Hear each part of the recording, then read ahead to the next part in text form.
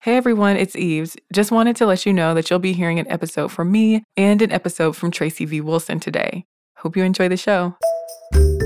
Welcome to This Day in History class from HowStuffWorks.com and from the desk of Stuff You Missed in History class. It's the show where we explore the past one day at a time with a quick look at what happened today in history.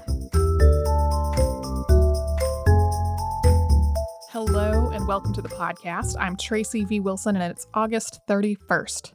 The body of Mary Ann Nichols, who was known as Polly, was found on this day in 1888. She was the first of the 5 canonical victims of Jack the Ripper.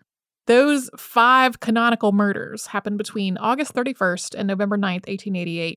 In order of when their bodies were found, they were Mary Ann Nichols, Annie Chapman, Elizabeth Stride, Catherine Eddowes, and Mary Jane Kelly. And these 5 murders happened with a series of other killings in Whitechapel in the East End of London. Sometimes 11 total murders are looped together as the Whitechapel murders. Sometimes all 11 are attributed to Jack the Ripper, but those 5 are considered the canonical 5. All of them were or had been sex workers. All but one was killed while soliciting customers. They were all also intoxicated at the time or were known to abuse alcohol.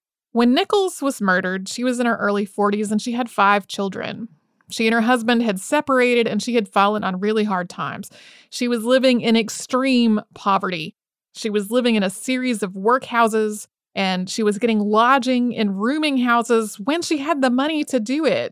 That money mostly came from begging and from sex work. But if she didn't have any money and if there was no room in the workhouse, she had nowhere to stay. And about 2 o'clock in the morning on August 31st, she was thrown out of the kitchen of the rooming house where she'd been staying because she didn't have the money to pay. But she said she would go get the money and she went out into the street to look for clients. Somebody else from the rooming house saw her a little bit later and she was very clearly intoxicated. Then at about 3:45 in the morning, 2 carters were on their way to work through Buck's Row, which was basically an alley. One of them saw what looked like a tarp or a pile of rags, went over to investigate, and he called the other one over when he realized that it was a woman. They weren't entirely sure whether she was alive or not. They didn't stay to help because they were late for work, but they did tell a constable what they had seen.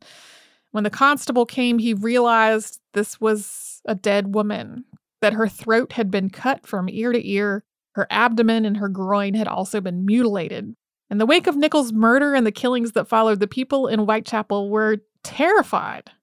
This became a public panic about the possibility of a brutal serial killer who could have been anyone. It could have been somebody that you know. And in spite of extensive investigations and increased police patrolling in the area, he was never captured.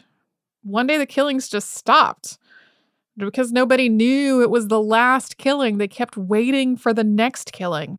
We don't know who Jack the Ripper is. Of course, he's generally believed to be a man. The name was coined in a letter purportedly from him to the Central News Agency, although probably this was concocted as a publicity stunt by the staff. And since 1888, hundreds of people have been brought forth as suspects for being Jack the Ripper. A lot of these suspects have been doctors or butchers because the killer seemed to have some familiarity with human anatomy. But really, they just range all over the place. Everybody from Lewis Carroll to H.H. Holmes, who later lured victims into a so-called murder castle during the 1893 Columbian Exposition.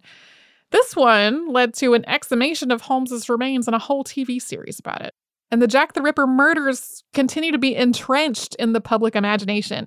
There are hundreds of books about the actual murders and about fictionalized versions of the murders or novels that base themselves off of the Jack the Ripper story in some way. And of course, there are also dozens of movies. Thanks to Christopher Hasiotis for his research work on today's episode. You can subscribe to the Stay in History class on Apple Podcasts, Google Podcasts, and wherever else you get your podcasts. And you can tune in tomorrow for a terrifying dive and a dramatic rescue.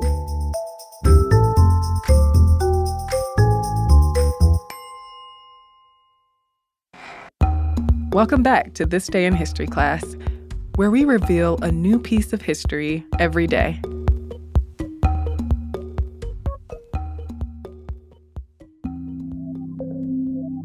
The The day was August 31st, 1963. Prime Minister of Singapore Kuan Yew declared de facto independence for Singapore. It wasn't until 2 years later, on August 9, 1965, when Singapore left the Federation of Malaysia and became an independent sovereign nation. In 1959, Singapore held national elections, and the People's Association Party, or PAP, won 43 of the 51 seats in the Legislative Assembly. The PAP was founded in 1954 as a pro-independence political party. After the elections, it became the first fully elected post-colonial government. Singapore gained a great degree of self-rule, and the PAP appointed Kuan Yew the Prime Minister of Singapore. The Federation of Malaya was made up of the 9 Malay states and the Straits settlements of Penang and Malacca. It had replaced the Malayan Union, which was a British crown colony, and it gained its independence within the Commonwealth of Nations on August 31st, 1957. The leadership of the PAP thought that Singapore, which was small with few resources, would fare better if it united with the Federation of Malaya. In a 1962 referendum, 71% of people voted in favor of this merger. And on August 31st, 1963, Prime Minister Kuan Yew declared Singapore's independence from British rule from the steps of City Hall in order to push for the merger. He pledged Singapore's loyalty to the federal government in Kuala Lumpur. At the ceremonial rally, Lee said, "We have the will and the wherewithal to be a nation in our own right. That is the right that we, the people of Singapore, today proclaim." But the British government denied that this speech meant Singapore was de facto independent. The federal and British governments questioned the legality and validity of Singapore's claim to powers over its defense and external affairs. The Federation of Malaysia was supposed to be inaugurated on this day to coincide with the date of Malayan independence. But that was postponed until September 16th, so that the United Nations could have more time to determine whether people in the Borneo territories of Sabah and Sarawak wanted to be part of Malaysia. On September 16th, Singapore united with the Federation of Malaya, Sabah, and Sarawak to form Malaysia. The PAP won 37 seats in a general election 5 days later. But that union did not last long. Malayan and Singaporean leaders could not agree on political approach and economic and racial policy.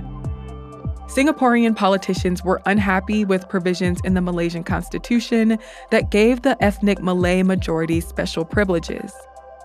And Malaysian politicians thought that Singapore's mostly Chinese population was a threat to their Malay heritage. The PAP and the United Malays National Organization, the other major political party in Malaysia, accused one another of communalism. Racial violence broke out in Singapore in 1964, and Malaysia's parliament voted to expel Singapore from Malaysia. The two parties agreed to a 2-year truce in September of 1964, but tensions did not ease by 1965. On August 9th, 1965, Singapore separated from Malaysia. The proclamation declaring Singapore's independence was announced on Radio Singapore at 10 a.m. that day. Singapore TV also aired a press conference that Lee called for. He explained that the separation needed to happen, even though he believed in the merger. Lee's statements had a much sadder tone than his announcement on August 31st, 1963, and the initial response was disappointment. Now, National Day in Singapore is celebrated on August 9th. Independence Day in Malaysia is August 31st. I'm Eve Jeffcoat, and hopefully you know a little more about history today than you did yesterday. You can learn more about history by following us on Twitter, Facebook, and Instagram at TDIHC Podcast. Come back tomorrow for another tidbit from history.